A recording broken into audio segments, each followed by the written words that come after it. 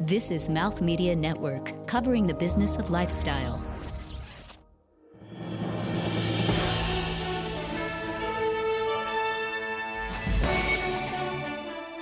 This is American Enough with your host, Vikram Iyer.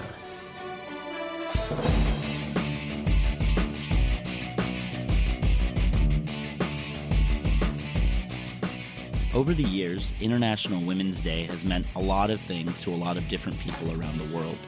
On the heels of Boko Haram's gruesome kidnapping of hundreds of thousands of young women and girls in villages abroad, it also meant, how do we go back and find our girls in destitute circumstances? To others, it has meant a moment to celebrate the progress and pride that women entrepreneurs, civil advocates, and also maternal health advocates have realized over the years. And for others, it's a good chance to take a pause, take a beat, and recognize that the progress that we've witnessed is not progress enough. No matter where you are on International Women's Day, or any headlines that you see about it, or maybe it's never even come across your radar, it has meant a lot in terms of pride, focus, and symbolism. But this year, it also marked a day of action, not just words, for a new movement that emerged with a specific eye at unveiling the ridiculous and often too rampant instance of sexual abuse, workplace harassment, and broader inequities realized in very sector-specific ecosystems of Silicon Valley and its broader tech interests, venture capital interests, and entrepreneurial interplay. Today, on American Enough, we're joined by the two co-founders of the Moving Forward movement to discuss specifically why this movement is an important way to sustain energy and momentum, not just for International Women's Day and moments of symbolism throughout the year, but also in terms of redressing lots of ailments that have plagued one very specific sector focus out here in the Silicon Valley. In many respects, 2017 marked a year of transparency and awareness around a broad swath of revelations that roiled not just the entertainment industry, but ranging from news outlets including PBS's Charlie Rose and the Today Show's Matt Lauer, all the way to the Harvey Weinstein allegations of sexual impropriety with almost seemingly generations of women in the entertainment space. And it also underscored what has always been known and perhaps too artfully hushed away about the tech sector, that workplace harassment, the inability to advance without this concept of engaging someone that might have money or might have power over somebody, and the broader fear that there's not exactly good ways to report these instances when they come up or preemptively tackle them, have all been understood truths of each of these sectors. But now 2018 is that moment of action to redress them and do something about it. So in this moment of time in which we shift from revelations to progress and momentum, what's actually changed? How have movements like Moving Forward been able to redress either sector-specific challenges or, zooming out more broadly, speaking to both the progress and the progress that's yet to be realized when you take a look at a day like International Women's Day? More importantly, how do we realize and measure what that has meant for our economy and for our notion of equality when, just as recently as this morning, new revelations come to light about whether or not Uber has continued to have discrimination allegations against it, with recent revelations that the Equal Employment Opportunity Commission, or EEOC, is also looking into their broader workplace practices.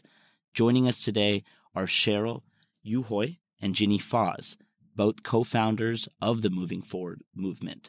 Cheryl herself is a Chinese-Malaysian entrepreneur, board member, and speaker and angel investor living in San Francisco, and she herself has not only stuck her neck out to tell stories of how the impropriety may be impacting the way that we build companies and build our innovative movements, but has also taken her innovative insights and made sure that government-funded agencies that can support entrepreneurship ranging from the United States to Malaysia and the ASEAN countries are all connected with that common fabric that inspires entrepreneurs. And Ginny Faz has spent a long time out in Silicon Valley with roles ranging from leading senior marketing teams at Glow to leading engineering efforts at Uber, and, in my favorite element of her bio, also interned for NPR's All Things Considered. Cheryl and Ginny, thanks so much for joining American Enough. Thanks for having us. Thanks for having us. So I think one thing that was a very special element of 2017 was the almost universal and what felt like an overnight revelation of what was summarized as the Me Too movement, that was also kind of later characterized as the Time's Up movement. A series of wrongs that were brought to light by very high profile and powerful actors across a range of sectors, and frankly, with the only brought to light because of the audacity of numerous folks who decided to put themselves out there, speak to reporters, and really call out these shenanigans and this uninformed behavior. But as the New York Times described, if 2017 was that Berlin Wall-like moment, we also have to ask ourselves in 2018, after you reveal those issues, what do we actually do to move forward? And my understanding is that the movement you both co-founded, Moving Forward, or I should say #Moving Forward, is designed to seize upon that watershed moment and cut across gender harassment, workplace discrimination, immigration targeting, and just general unconscionable actions in the workplace. But it does so with a very specific eye towards a specific sector. What is it, in your opinion, that's unique to sort of the, not just Silicon Valley culture, but maybe we should say, zooming out, the startup and entrepreneurial culture in tech that makes the venture capital to entrepreneur to just workplace feedback loop a little bit more ripe for these kinds of challenges? And what's unique about this space that made you both want to target it intently? Yeah, so it definitely does apply across the tech industry, everywhere around the world, actually. So although women across the tech industry are forced to deal with sexism and harassment, and this has been going on for decades, this situation for startup founders specifically is more isolating than most. Because in order to succeed in Silicon Valley or anywhere else in the tech world, founders must gain favor with VCs, venture capitalists, and investors. So, and any first-time founder fundraising would know that you tend to get 100 rejections before finally getting someone to put in that first check that says yes. And oftentimes, VCs want to spend time outside the office environment to get to know what motivates founders, why they're passionate about solving the problem. And so founders end up pitching investors at every opportunity that they get. And these meetings end up at coffee shops, bars, restaurants, conferences, meetups, networking events, social events, sometimes parties. So this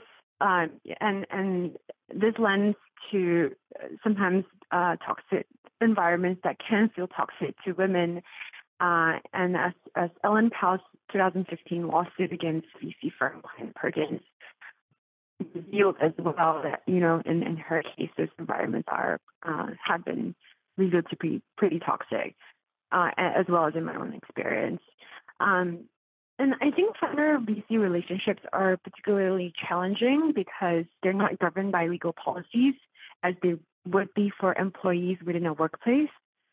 So entrepreneurs who may have endured harassment don't really have the support of an HR department or even the protection of the EEOC. And investors who repeatedly abuse their power do not face any consequences, which could embolden them even more. And this creates an enabling culture within tech that has seeped through for a long time. And it's especially tricky when the tech space is so male dominated. I think men outnumber women 8 out of 10. And so this gender imbalance has created some issues. So when we started Moving Forward, it really is a movement or it really is a side project and a movement to encourage VC firms to explicitly define what's acceptable versus unacceptable behavior in the formal policy that applies not just to their own employees at the firm, but also to entrepreneurs pitching them, or any contractor for that matter, and also provide a mechanism of accountability to founders so that when something is being reported to the firm, founders feel safe that there's no retaliation, and that action would be taken. So it's only the first step, but at least we think that this launching Moving Forward as at least a forcing function for these firms to consider discrimination, harassment issues, and to commit to better behavior, and also, more importantly, being transparent about what they would do when faced with someone with bad behavior. And those, just to double click on the kind of substance of what the ask is of the venture firms, those are policies of appropriate behavior and codes of conduct that you would like to see these VC firms apply as they take a look at their own interactions with entrepreneurs, asking them for investments? Or is it something that you hope those VC firms will also encourage when they actually make an investment in a company and that company tends to grow under the watch of that venture fund? Put another way, is this something that you want to see apply and incubated within the cultures of companies that spin out of a venture investment? Or would you like to see the actual venture capitalists themselves be the ones who are core to honoring this code of conduct? It has to go both ways, in our opinion, because if the venture fund doesn't have a policy that applies to entrepreneurs, how can they encourage their own portfolio companies to apply them, right? And I think definitely all the tech firms should also have their own internal policy. I think where this Moving Forward was specifically addressing a very tricky relationship between VCs and entrepreneurs, founders pitching them, because that's just not like governed by, there's no formal relationship there, and it's the trickiest part. So absolutely, I think we have many goals, and this is just a starting point. Yeah, and to echo the starting point idea, we've been very direct about what we believe the baseline is for being a firm that is inclusive. And we've defined that baseline as you have a policy that applies to your relations with entrepreneurs. It's not just for people inside your firm, and it explicitly defines discrimination and harassment, and then it specifies what your firm will do if those behaviors come to light. And once a firm does that, they become part of our Moving Forward community. And then within the community, after firms have made that commitment, we're seeing really amazing additional commitments spun out of that. And a number of firms have created templates or created training sessions for their entrepreneurs to use in their own portfolio companies to enhance diversity and inclusion efforts there.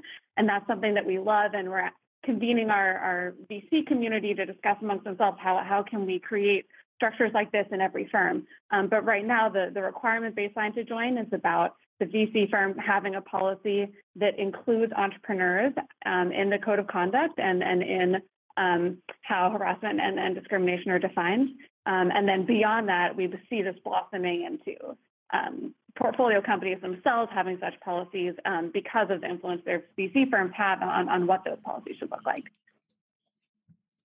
That's fantastic. And I think one thing that's particularly interesting about this approach is that there's an elegance in its simplicity. And obviously there's nothing simple about this challenge, but the call for transparency, not just a commitment to broad principles, but specifically asking firms to be reflective of what they're doing, how they can connote a cultural change and a systemic change in the way they view the world, and then share that with the public, kind of makes them inherently on the hook for those behaviors and practices.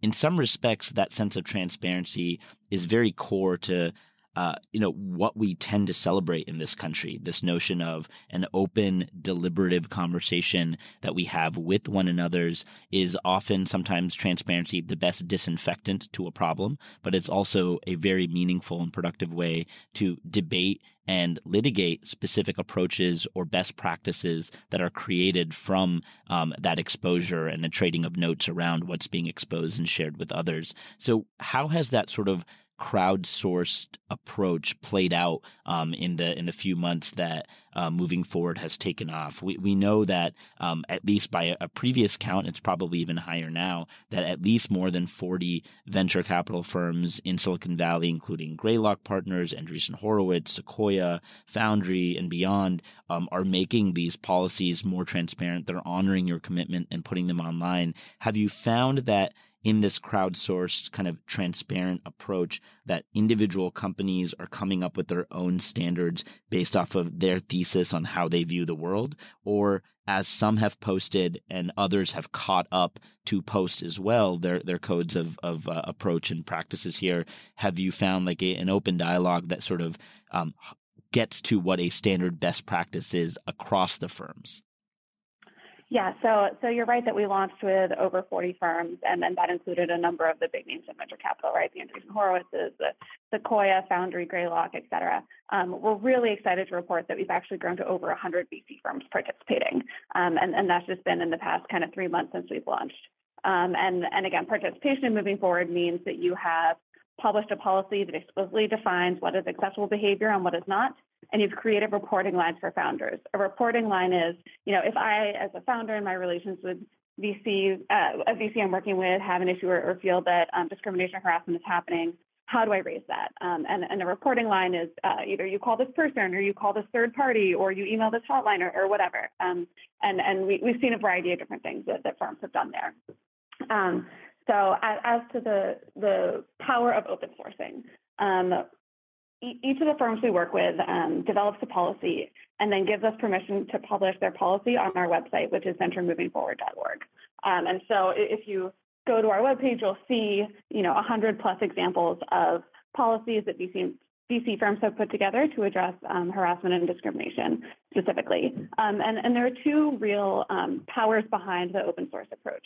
The first is that for founders who are considering raising money, they have a one-stop shop. They can come to our website and see a number of the most influential and prestigious firms' policies and explore those and have that as part of their mental calculus when they're deciding who do they want to raise from and who do I want advising my company and the culture of the group I'm putting together. And then secondly, it's a really invaluable resource for venture capital firms themselves because most people are putting together these policies for the first time. Like policies that address relations with third parties in venture, for the most part, have not existed up until this movement has really encouraged creating those. And so in coming to our website, if you're creating this policy for the first time or you have a draft that is working right now, but it could be better, you have 100 other examples of what firms have done to think about being really proactive here. And we find that the firms we work with are actively learning from each other just by having access to each other's work. And that approach it's a really good point to make in terms of a lot of this work being crafted from the ground up.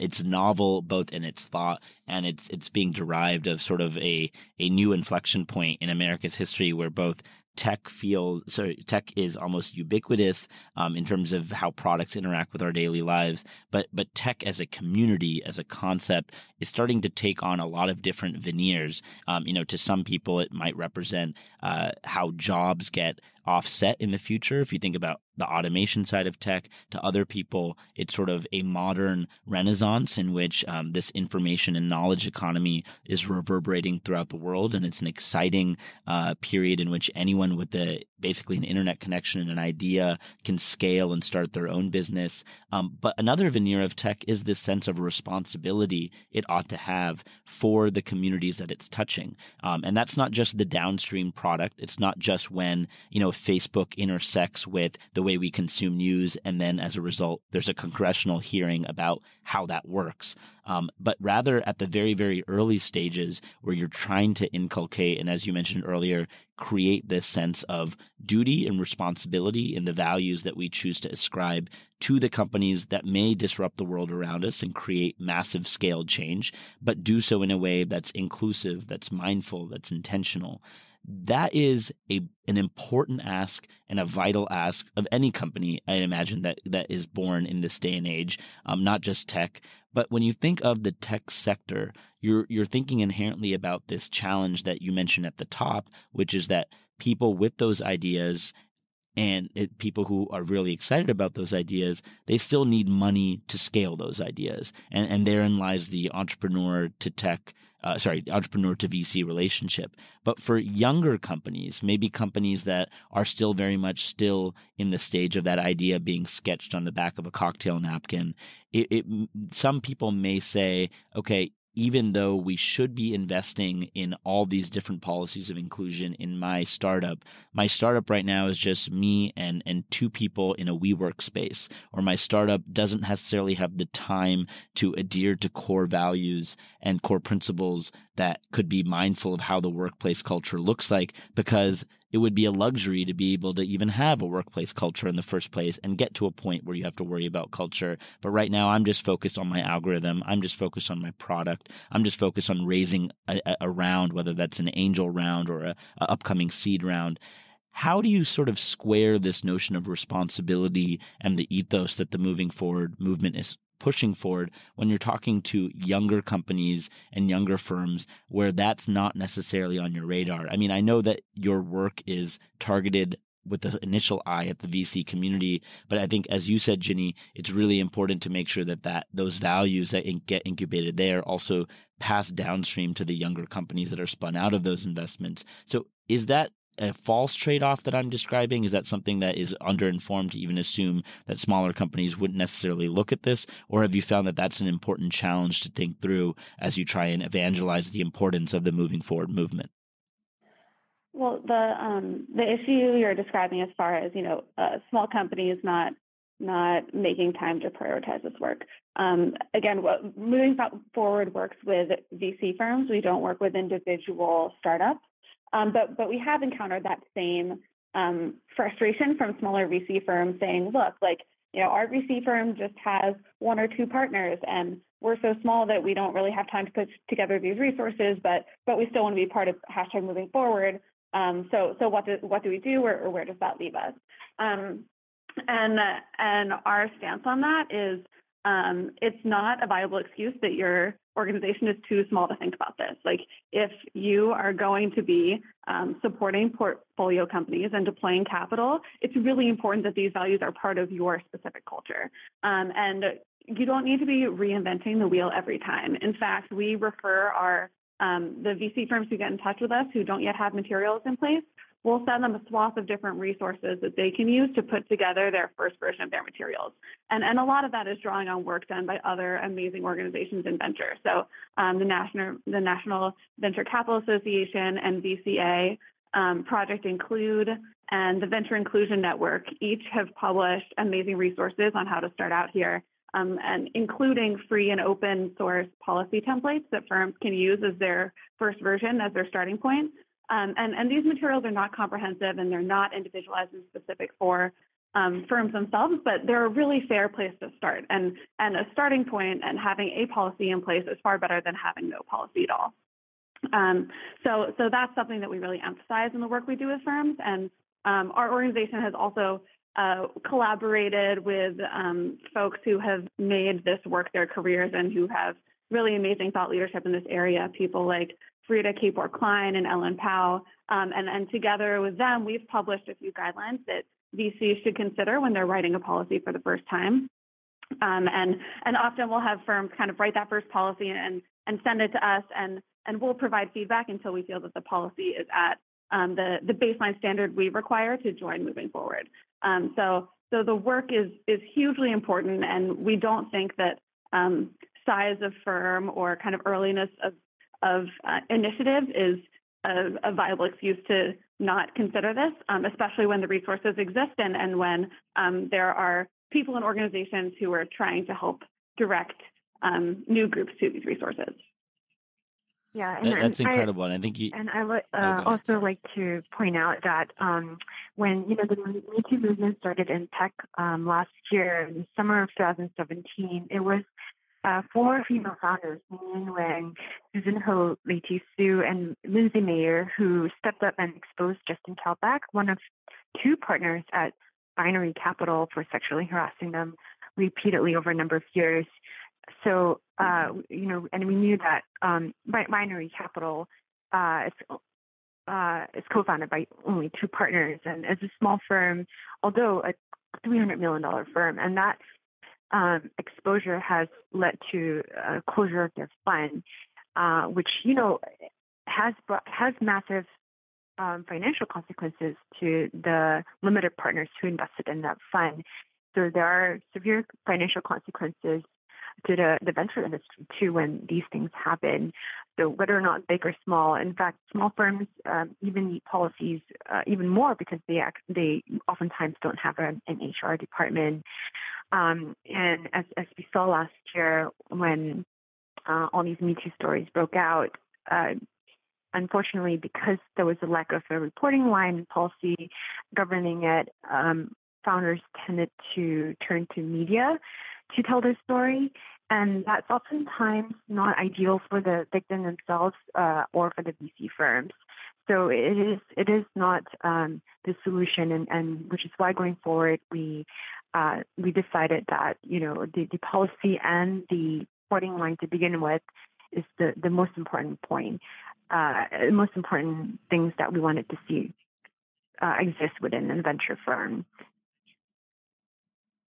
That's helpful to know, and I think I'm actually very heartened to hear that you all offer, the Moving Forward movement offers that kind of iterative feedback loop, particularly with a new policy that might get created and crafted, guidance as to how to hit that minimum threshold baseline that you were speaking to in terms of it being fit for purpose and also fit for the movement and what it's trying to encourage.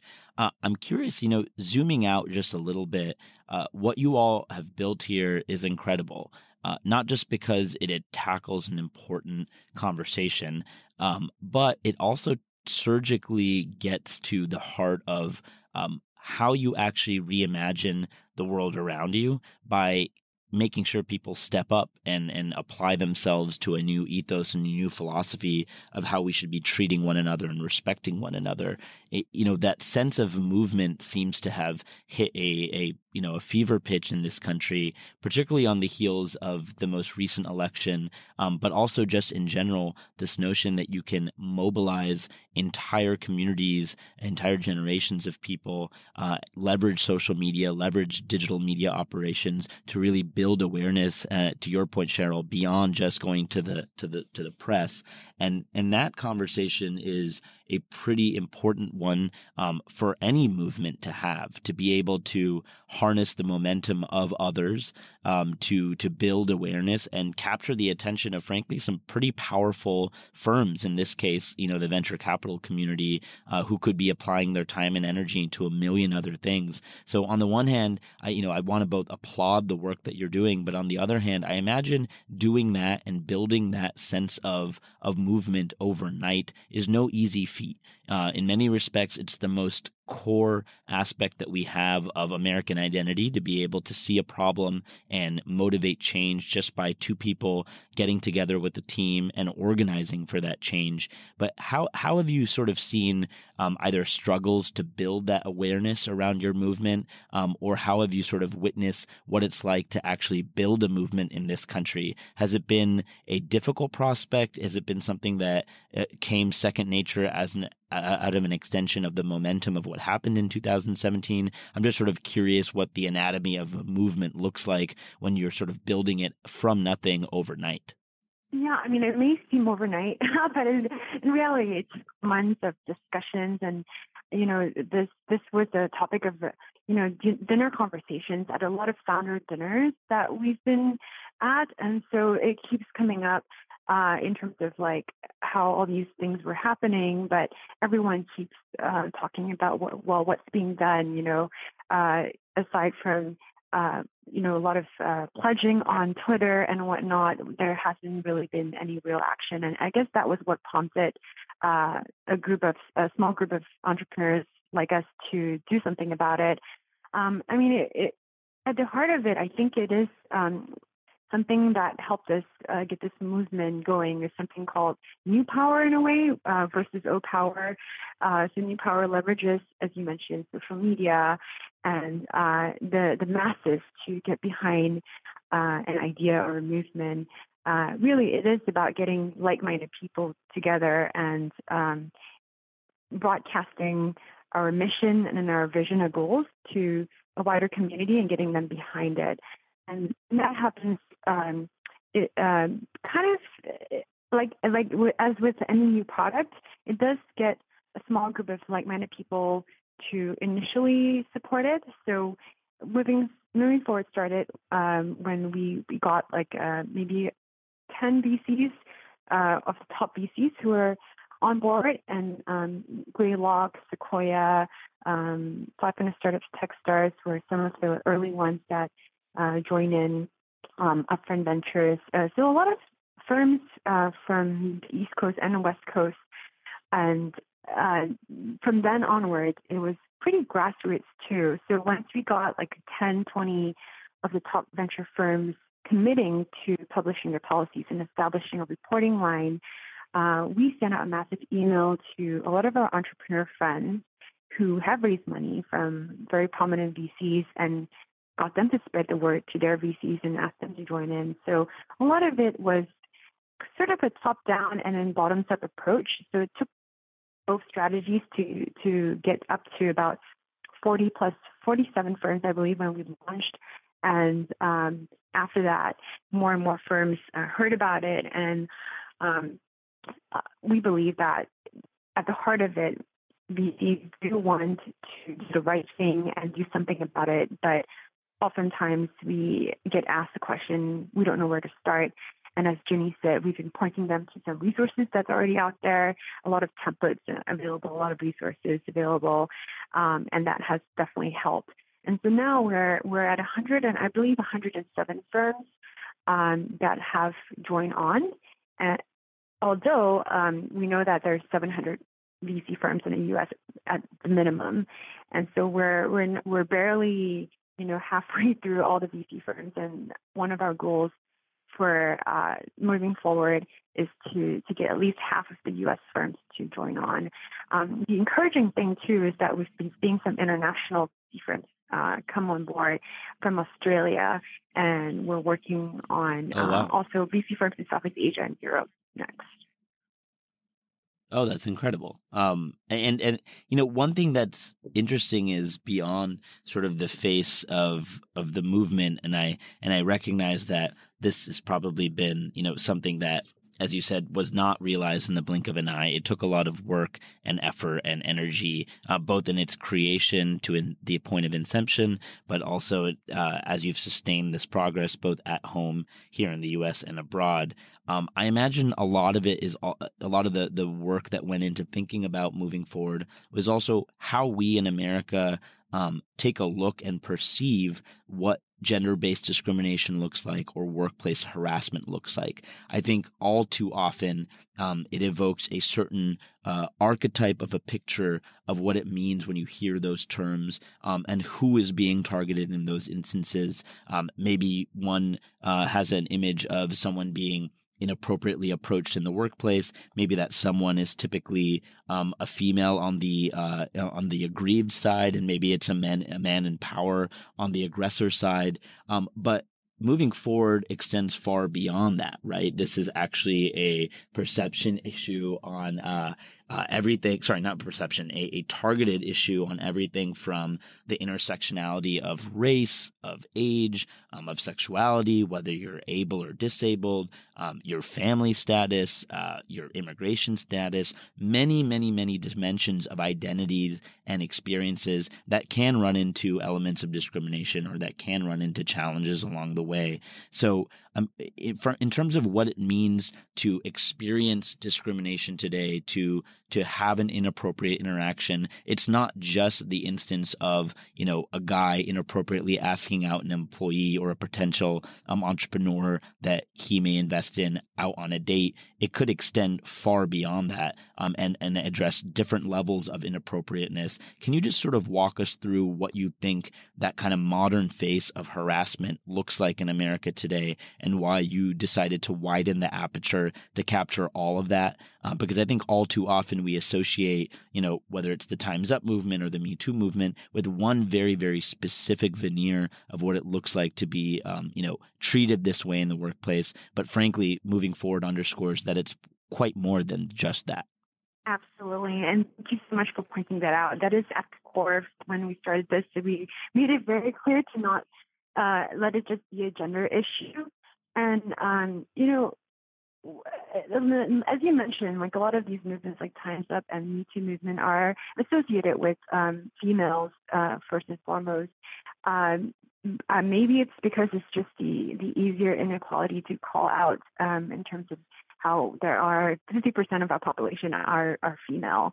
And then you have the minority groups and underrepresented groups and whatnot in terms of, there's so many dimensions, right? Race, economic status, and age even, and sexuality and all that, which is sometimes a lot tougher to call out specifically. But absolutely, I think the reason why we labeled it anti-harassment and anti-discrimination policies is because we also wanted to address discrimination issues within the tech industry. So the reporting line should also apply to that, any sort of discrimination and that any entrepreneur faces. And even as men, we've heard stories and personal accounts of men being sexually harassed or discriminated against. It's definitely not just a gender issue. That's great to hear, and I think it's really important that all of us recognize. And I think, Jenny, you were sort of speaking to this earlier when I asked about smaller establishments thinking about this or not thinking about this because their focus is elsewhere.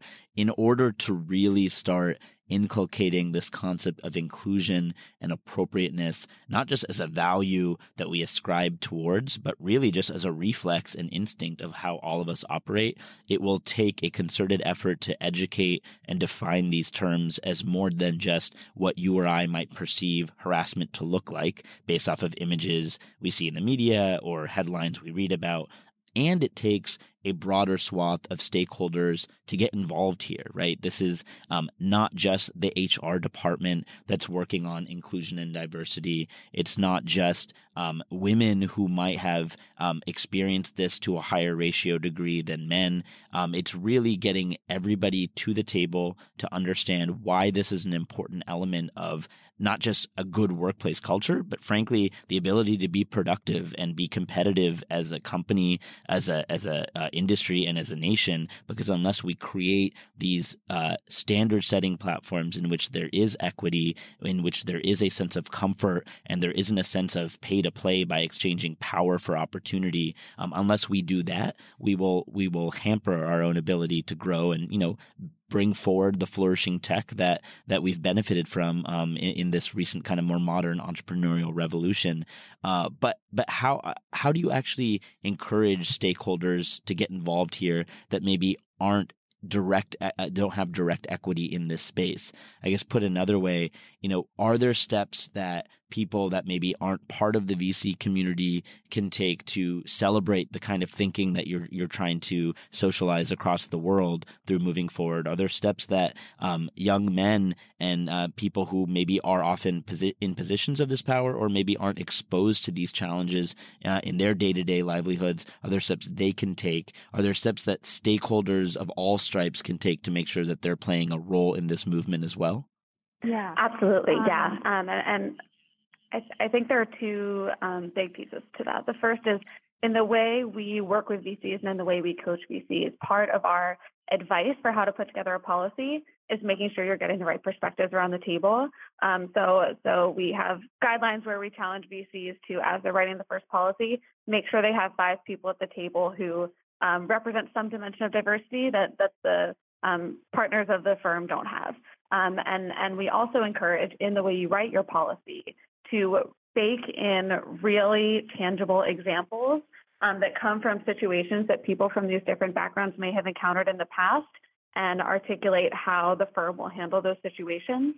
And in that way, all of these diverse and varied experiences become officialized in the policy. And there's also kind of forethought before these. There are so many instances of this happening in the firm. There's a moment when everybody can decide what is fair and how systematically and the firm should proceed. So that's part of the way we work with firms is making sure that diverse perspectives are on the table, and also that diverse perspective kind of situations are baked into the policy itself. Separate from that, there's kind of this question of generally how can people of different backgrounds be involved in this movement? And Something that's been really amazing to see in the launch and moving forward is who's been talking about it and who's been excited about it. And on the day our movement launched on International Women's Day of this year, we saw blog posts from a number of men and women throughout the VC industry talking about the movement and what it means to them and what it means to their firm. And we actually saw more blog posts published that day from men in VC than from women in VC. And part of that is there are more men in VC. But part of that is that this is an issue that's important to everyone. And we saw really prominent venture capitalists like Rob Hayes at First Round Capital or Mark Suster at Upfront Ventures publishing their opinions of the movement and opinions of ways we should move forward. And that kind of statement coming from all corners of the industry is something that we see as really pivotal and really kind of igniting more excitement and action in this movement.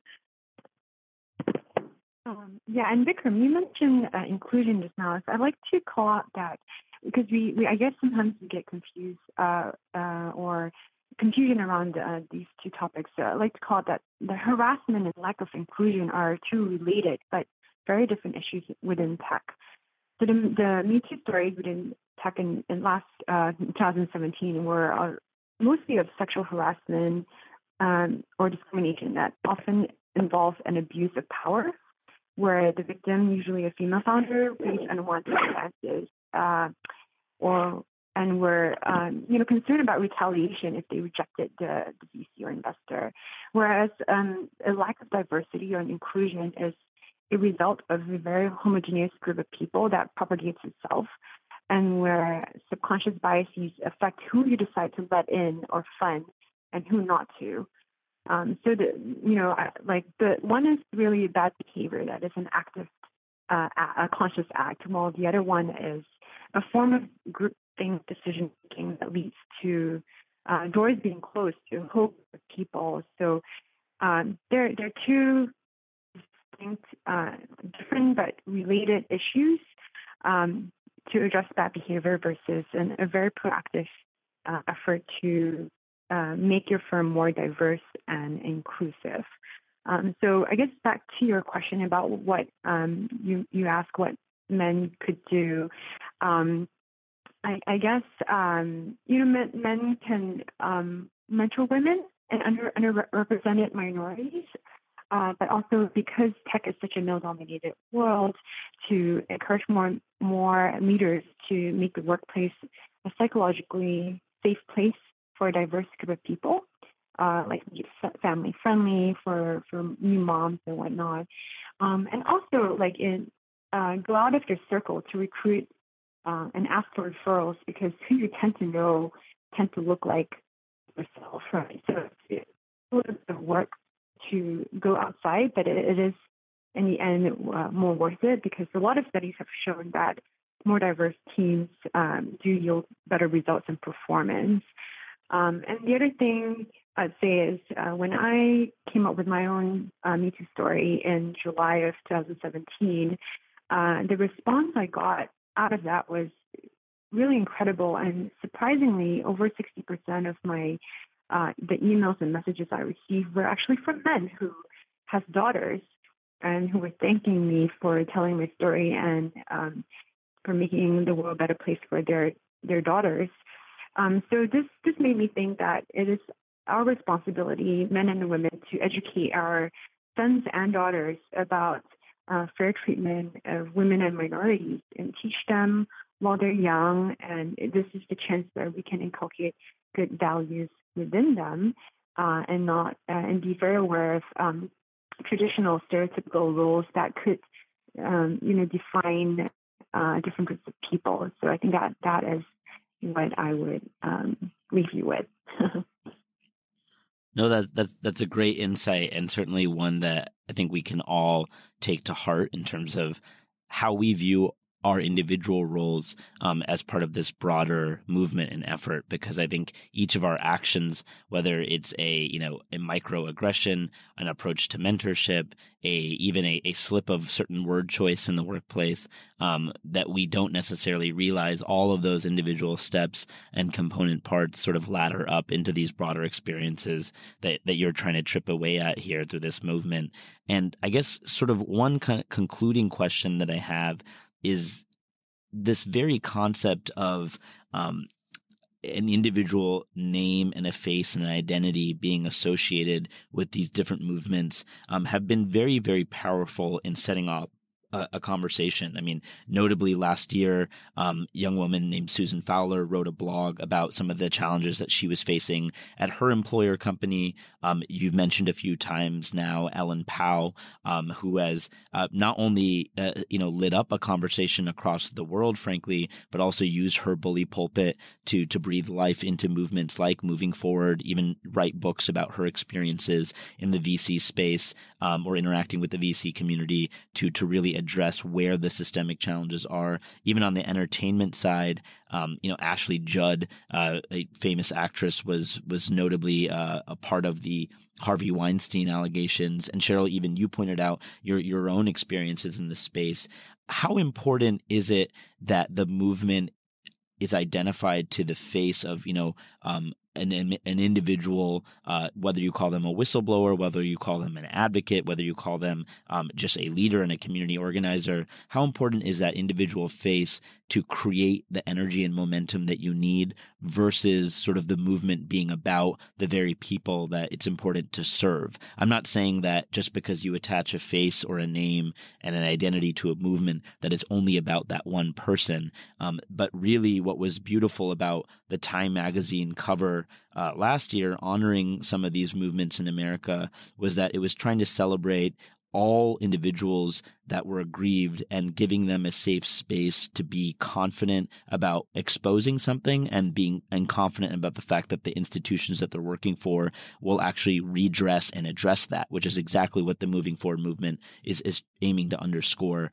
But sometimes in America, particularly with press cycles and media headlines, we get caught up in the narrative of the individual, the individual to come forward, their name, their celebrity.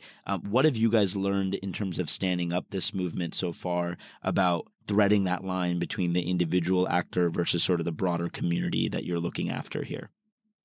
Well, I think every woman who stepped forward should be celebrated for their courage. It really isn't easy, and you become the target of trolls and whatnot. So sometimes people think it's you're famous, you're in Time magazine and whatnot, but it really isn't like this. And also not everyone can speak up and not everyone will. So sometimes the individuals who do speak up become an image in terms of a role model and a source of strength for people who can't. But also, I think more importantly, there is a lot of strength in numbers. And I think that's the more important point, where there's this moment of critical mass when you hear, when people hear enough enraging stories of harassment and discrimination, that it becomes a cultural tipping point, and it becomes a movement because of these all these women coming up to speak. That culturally is no longer acceptable and no longer okay to close a blind eye to it. So also when more women come forward to tell their stories, it becomes destigmatized. Because as we know in the past, when women came forward with allegations of sexual harassment, they were the person who was blamed and not believed. There was a lot of victim blaming, and women paid the price to come forward. But now it's definitely a sea change. It's a moment where when people come forward to say "Me Too," it's becoming accepted and it validates everyone's experience. So Susan Fowler, Ellen Pao, Ninian Wang, all these individual women who came out, really it's just a representation of all other women who have experienced the same thing. And as human beings, sometimes we just need these representations. So I think to answer your point, the individual story is important to give strength to other stories, other women who may not be able to come up with their own story. That makes total sense, and I feel like when you consider the anatomy of a movement, you're absolutely right. We should be both celebrating the broader picture here by recognizing individual plights and individual circumstances, and that is sort of what has motivated moving forward and really been able to, in my opinion, harness the progress that you've made, the incredible progress that you've made both here and increasingly around the world. Cheryl, Ginny, thank you so much for your leadership on these issues, and thank you for joining American Enough. Thank you so much for having us. Yeah, thank you.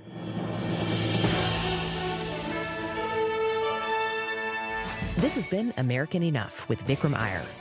American Enough is a production of Mouth Media Network. Contact Vikram with your comments and questions at 844-4Vikram and connect with the show on social media at American Enough. Theme music by Chris Thomas. Episodes available at AmericanEnoughPodcast.com and everywhere the best podcasts are found. To learn more about Mouth Media Network and how you can partner with this podcast, visit MouthMediaNetwork.com. The views and opinions expressed in this podcast are those of the host, callers, and guests, and do not necessarily reflect the views and opinions of Mouth Media Network. No portion of the show may be reproduced, published, or rebroadcast without the express written permission of the producers. Thank you for listening.